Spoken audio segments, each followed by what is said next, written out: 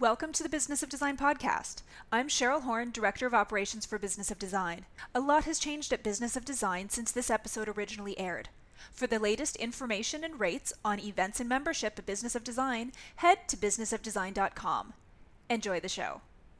Hey, you fabulous designer type you. Welcome to Business of Design, episode 142. And we're going to talk about what has to be my mantra for life. Working on your business, not just in your business. And I always say this, I'm sorry if you've heard it 1,000 times, but thank you to Michael Gerber, who wrote the E-Myth. That's where the concept comes from, and that's what Annie Elliott and I are going to talk about. I met Annie in DC at a Business of Design chapter meeting. We bonded immediately because we have the same kind of drive and ambition, and we're both implementers. We're willing to learn something and go back to the office and put it into practice and see if it works. So I was fired up when I talked to Annie in DC, and we decided we had to do a podcast together, and she's got great actionable advice in this episode. You're going to love it. Annie said she was always interested in interior design, but she really didn't know how to make it a career, and she didn't initially have enough courage to find out whether or not it would be a good career for her. Eventually, though, she kind of hit her mid-30s and had a pair of twins, how lovely, and decided it was time to quit the well-paying, secure job she had at the Smithsonian and talk to her friends about being a designer.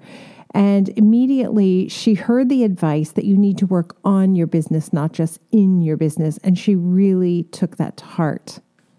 There's so much about this episode I love, and I particularly love the advice at the end, the design intervention, which is don't make decisions on behalf of your customers. And how that translates for me is don't deny clients the opportunity to see something that's a splurge that might really be fabulous and change the entire feeling, mood, vibe of the project. Don't rob them of the opportunity to see it and at least consider it. Don't take away sticker shock from your clients. That's not always doing them a favor. Of course, if you have a client who says, my budget is $10,000 and that's all there is, and that's what you've agreed to do, you have to be mindful of that.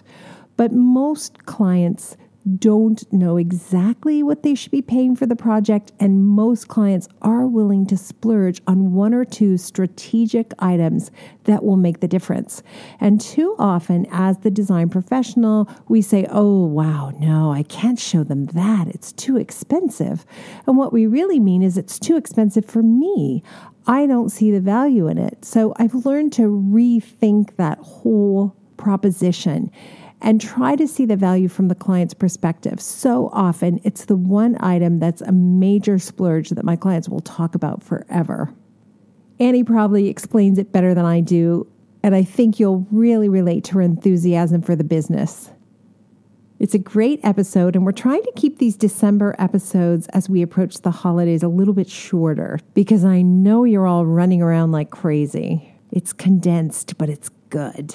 I want to tell you about something else that's good too, our sponsor, BuildLane. I have been enjoying so much my relationship with BuildLane, with Heather, with Frank. When you sign up for a free account at BuildLane, you will get two things. You'll get an opportunity to receive $250 off on your first order, which is pretty awesome. And you'll get an opportunity to work directly with Heather or Frank. We've had nothing but enthusiastic feedback from everyone in the community who has given them a try. And if you have been afraid in the past of ordering custom furniture, I want you to be brave and take a chance and take this opportunity to open up this revenue stream in your business. Not only is it great for clients, because quite frankly, most clients don't want their house to look like their neighbors. But it's also great for you because you're going to be able to have control over beautiful, well-made, handcrafted furniture. If you've been listening to the podcast for a while, you know I am now a BuildLane customer. So we have received already the first order we placed with them. We are getting ready to place a second order. And one of the things that's so impressive about this company is their commitment to making improvements to the systems that you're going to use when you finally decide to take advantage of this new supplier. Systems, by the way, which BuildLane is going to tell us a little bit about at the conference, but more importantly, I'm so excited. Frank will be sharing their quality control checklist. And what that means to me as a designer is I am now going to have a checklist of every single thing I need to think about before I place an order for custom furniture. It's a big deal, trust me. So I'm looking forward to that conversation. If you haven't tried BuildLane yet, go to businessofdesign.com and click on the ad, or go directly to buildlane.com/BOD and you'll take advantage of that $250 offer, and you'll start down a path toward profitability and real client satisfaction. Thank you, BuildLane, for sponsoring the podcast and the conference.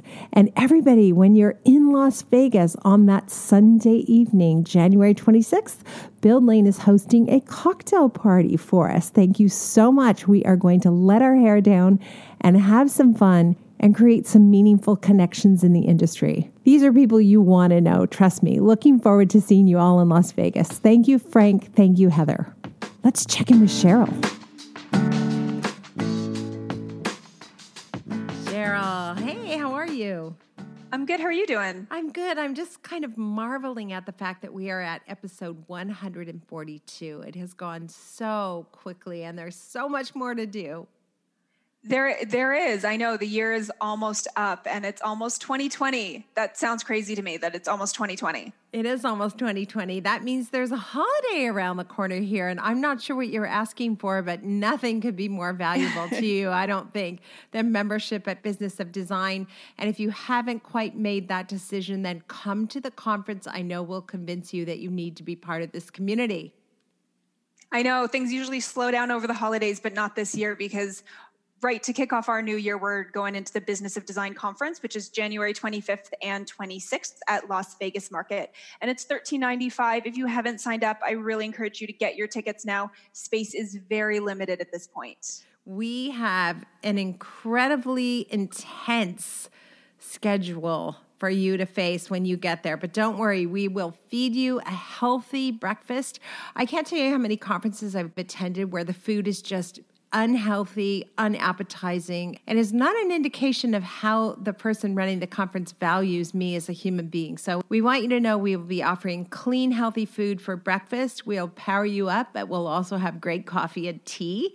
And then we're going to hit the ground running with some intensive learning, a healthy lunch break, more learning in the afternoon. You will leave exhausted and exhilarated. It is. It's going to be a really packed 2 days. So you wouldn't think how much energy you really need to sit through 2 days of a conference, but we're really going to put everyone to work. And then, of course, we'll wrap up the Sunday night with a cocktail party hosted by BuildLane.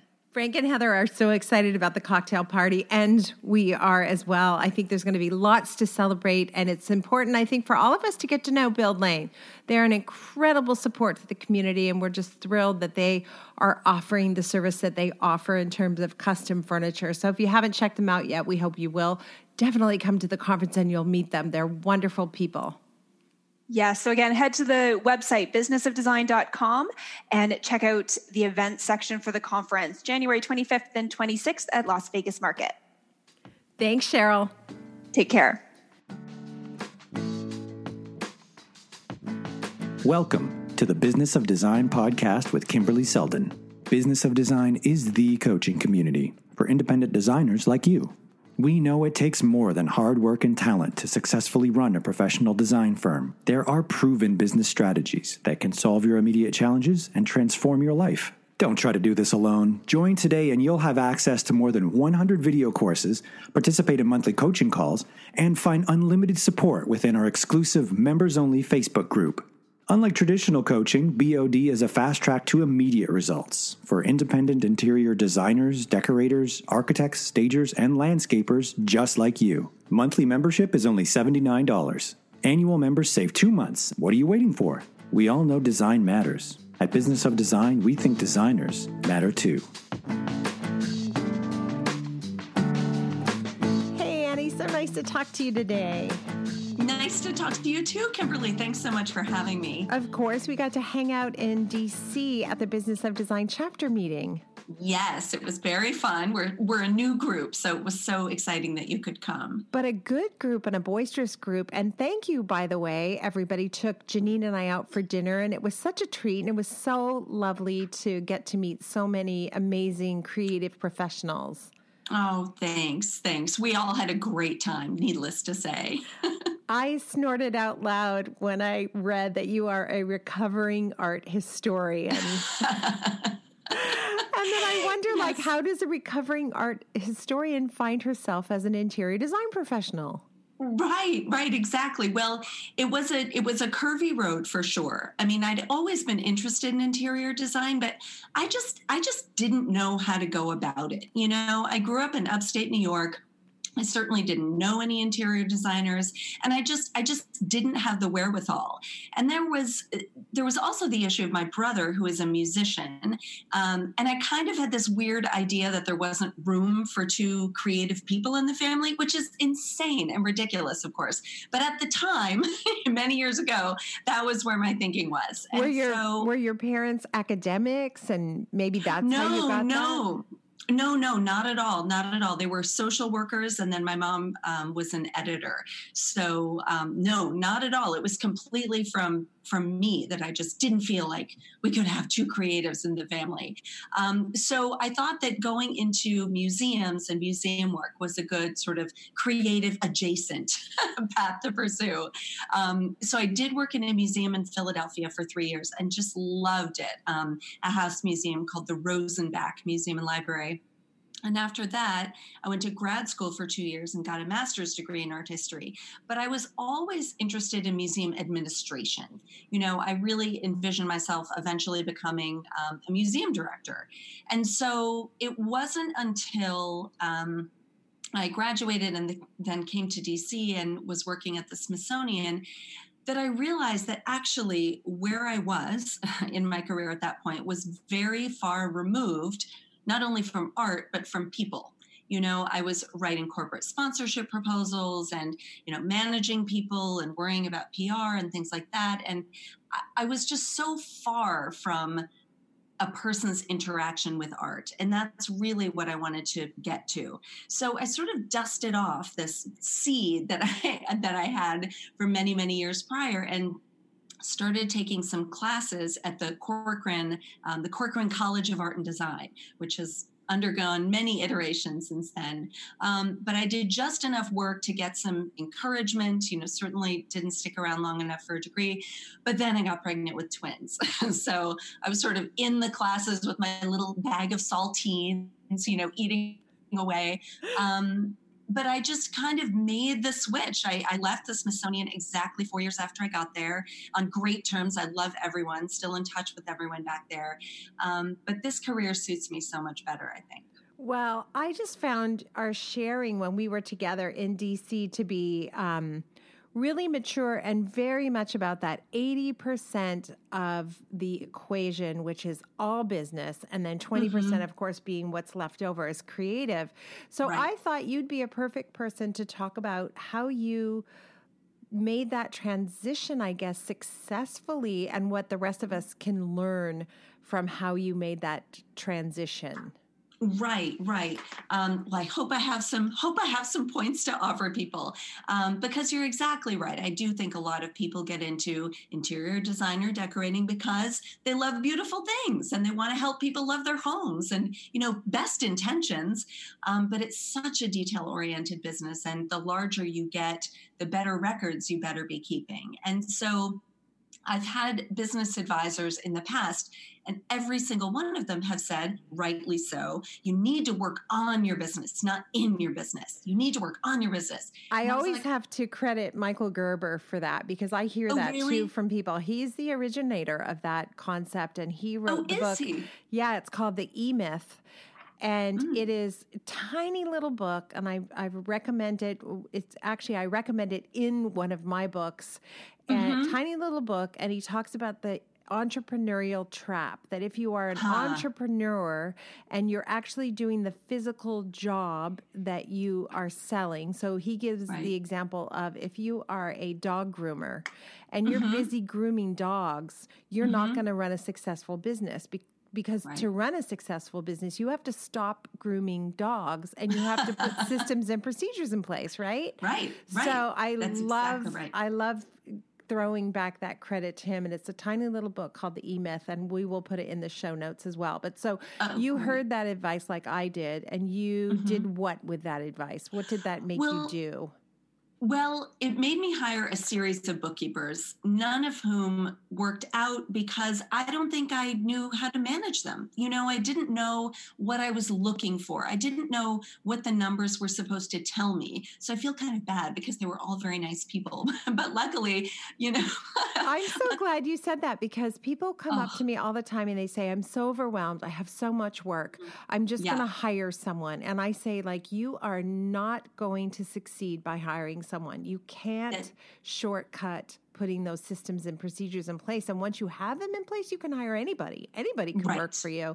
And I did the same thing. I burnt out great people in an effort to get them to help me when I didn't know how to help myself. Right. Exactly. You need to know what you're supervising and what you're looking for. Very happily, we now have an amazing bookkeeper who is really almost my right-hand person. But if I can give a tiny plug, but it's a firm that works only with interior designers. So they're out of Denver. It's called Stemper and Associates. And they are just the most professional, amazing group ever. They're awesome. Stemper, Stemper. Yep, that's right. I'm pretty sure somebody's recommended them on the show before. I love that. That's awesome. So, I know they have some clients here. Yeah. Can I back up and ask you, someone gave you the advice to work on your business, not in your business. So what does that mean to you? And what do you do today? Right. Well, the first step, and it sounds so obvious, but I think unless we write it down, it's not going to happen. We have to carve out the time.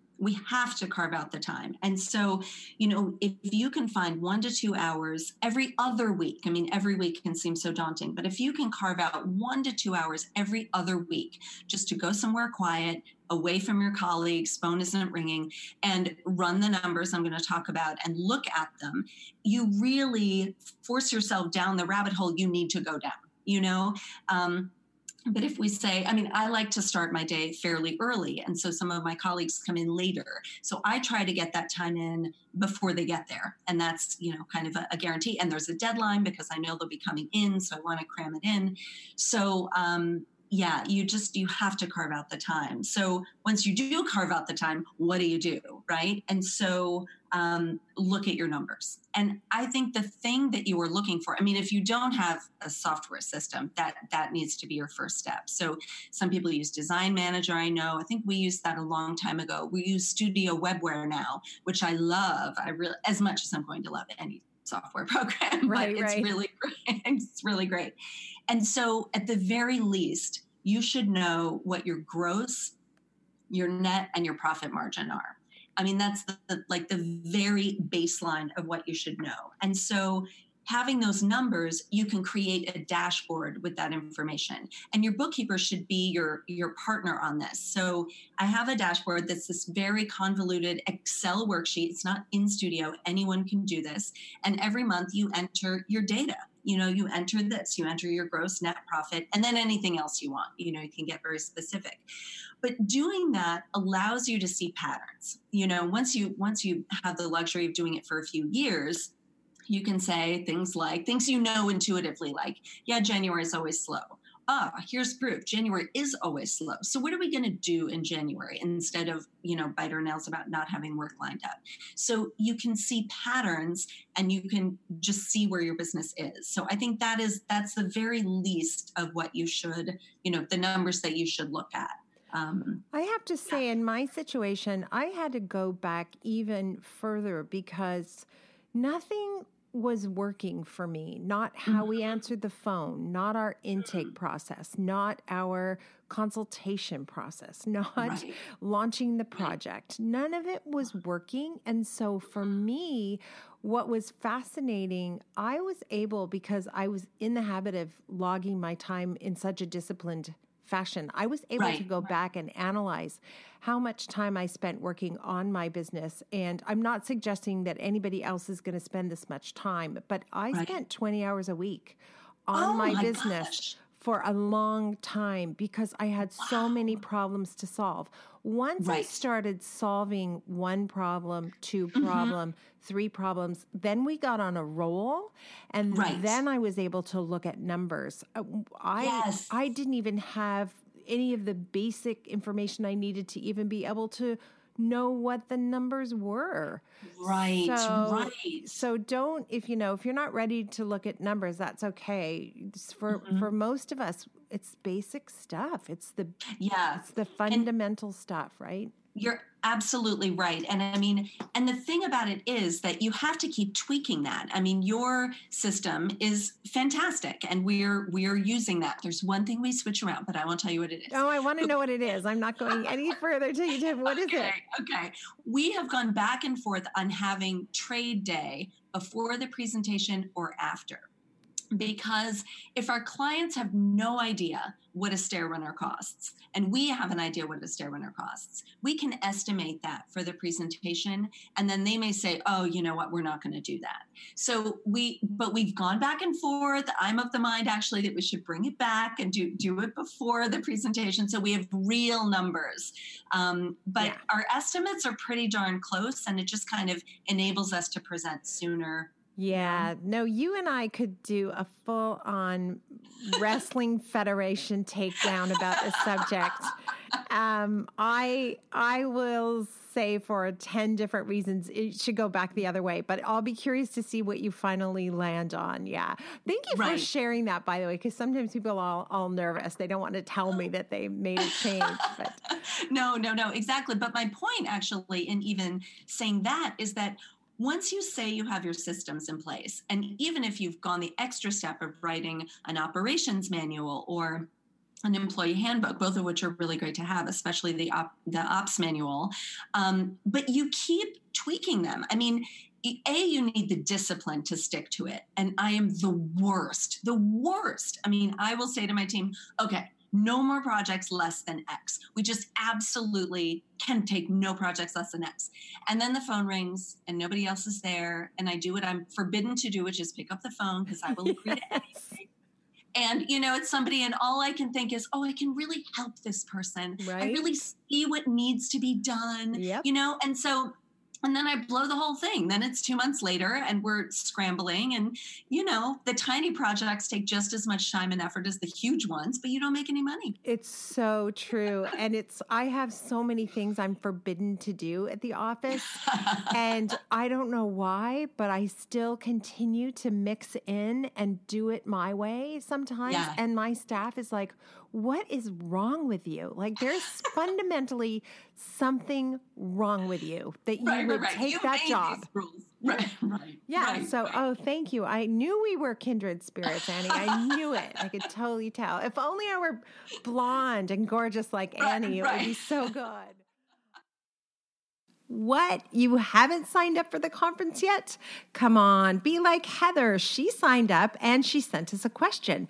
Heather is really keen to implement packages in her business. So she wants to know what kind of packages make sense.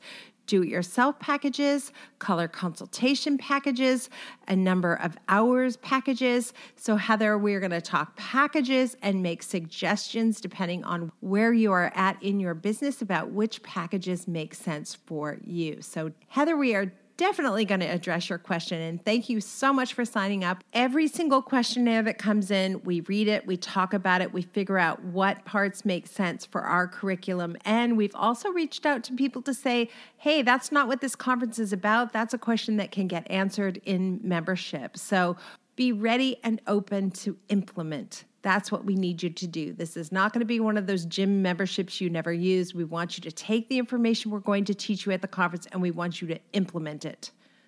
Thank you so much for those who have signed up. And if you haven't signed up, what better Christmas or Hanukkah gift could you give yourself than attending Business of Design's conference January 25th and 26th? I promise it's an investment you'll be so glad you made. Okay, so we've had the same experience too. Like you can get the rules in place because you spend the time working on your business. You get those rules in place, and then you have to have the discipline to stick to them. Right, exactly. And, you could roll this into the systems umbrella, or you could put it under the systems umbrella, but periodically you should also look at everyone's job description, because things change according to the person in the job. I mean, as much as I don't think they should, and of course you should have a job description, and many different kinds of people should be able to fill that role. But I think especially when you're a small shop, when someone leaves, and we've just had someone leave for greener pastures, all very happy. But we took a hard look at her job description and realized there were actually some redundancies between this person and our bookkeeper. And so if she had just stayed on because I had gotten lazy about supervising her, I think we just would have kept grinding through with me paying two people to do the same work. So that was a very good discovery, I thought. And write your own job description, because I think doing that does really make clear the 80-20 that you were talking about. The 80% of your time really is running the business, and only 20% is the creative. So some people are hard, and it's hard to let go of that idea. I resisted for so long writing job descriptions and I would always say, because it's whatever I need. It's what I need. Right. I don't know what the job description is. The job description is whatever we need on Thursday. Right. I don't know what to tell you. And I fought it and I fought it and I fought it. And it turned out it was extremely valuable to write out the job descriptions, to source out those redundancies, and to create streamline job description. So here was one of the problems with it for me. If I created a narrowly focused job description, it would make it harder. This is in my mind. It would make it harder to hire. I was so desperate when someone left. We were so busy and I was so desperate that if you had a pulse and you seemed really nice and you walked through my door, you got a job and you got a job and you got a job. And so we had this little rotation of non-suitable people going through the office. And it got so bad that my staff said I was no longer allowed to hire. I'm not allowed to hire because for our staffs, right? Because they walk in, I go, oh my God, she's so adorable. She's super fun. She's hired. And they're like, no, you idiot. She doesn't do the 5 things that we need her to do. And I was constantly making exceptions. Well, she can't do, let's say this, she can't draw, but she's really good at, blah, blah, blah. Well, we have 5 people who are good at blah, blah, blah, and we need someone who can draw. So no, she's not the candidate. So anyway, you can tell I'm super enthusiastic because I feel like you're just telling my story here. Right, exactly. But the job description doesn't have to be too narrow, because I really hear what you're saying about if you make it too specific, you'll never find anyone. And there's always that panic when someone leaves of, oh my God. And so, but one thing we did manage to do in rewriting, job descriptions and getting everything on paper is that we realized that there was a pretty self-contained chunk of work that could be outsourced, and that was expediting. And so I never imagined that could be possible. I know. So good. I've got the big amen hands going here. That's why Annie is laughing. Yeah. Right? You finally realize wait a minute, there are actually tasks that could take place outside of the office. They don't have to be sitting here in front of me. Exactly. We set everything up in Studio Webware, and then when it's time to pull the trigger, when we get the check from the client, we send everything to our handy dandy expediter, and she takes it from there. And what that did was, in taking that little chunk out of this administrative assistant job description, it allowed us a greater breadth of it. It allowed us more flexibility in filling that position. Do you see what I'm saying? Because the skill set didn't have to include that. And so it means that there hopefully would be more people who would apply and who would be interested in the job and capable of doing it. One of the things that tripped us up over and over and over again for more than a decade was we would get a check from a client, and then it was time to place the orders. But we were so busy doing 59 other things. It was like, we'll order tomorrow. We'll order tomorrow. We'll order tomorrow. And then you lose 2 weeks before you place orders, and suddenly something's discontinued or the price goes up, or it just was a nightmare. So having an expediter who just focuses on that makes so much sense to me. I mean, it is such a gift. It really was the greatest thing we've ever done. So yeah, I recommend that. So other things, like we were talking about, analyzing the job descriptions, but another way to sort of work on your business rather than in is going back to analyze your projects. And it sounds like you and your firm already do this. When you prepare the end of project binder for your clients, that forces you all actually to kind of relive it and, summarize the project and go back through it a little bit. But I advocate looking at the numbers associated with your projects. I am so not a numbers person, by the way. I mean, I was an English major, This is not natural for me, but when it's your money, it's important to keep track of it. But if you make a list of your projects from like the past 2 years, and then just kind of throw down the numbers, what did we think the project would cost? What did it actually cost? How much did they pay in time billing? How much merchandise did they buy?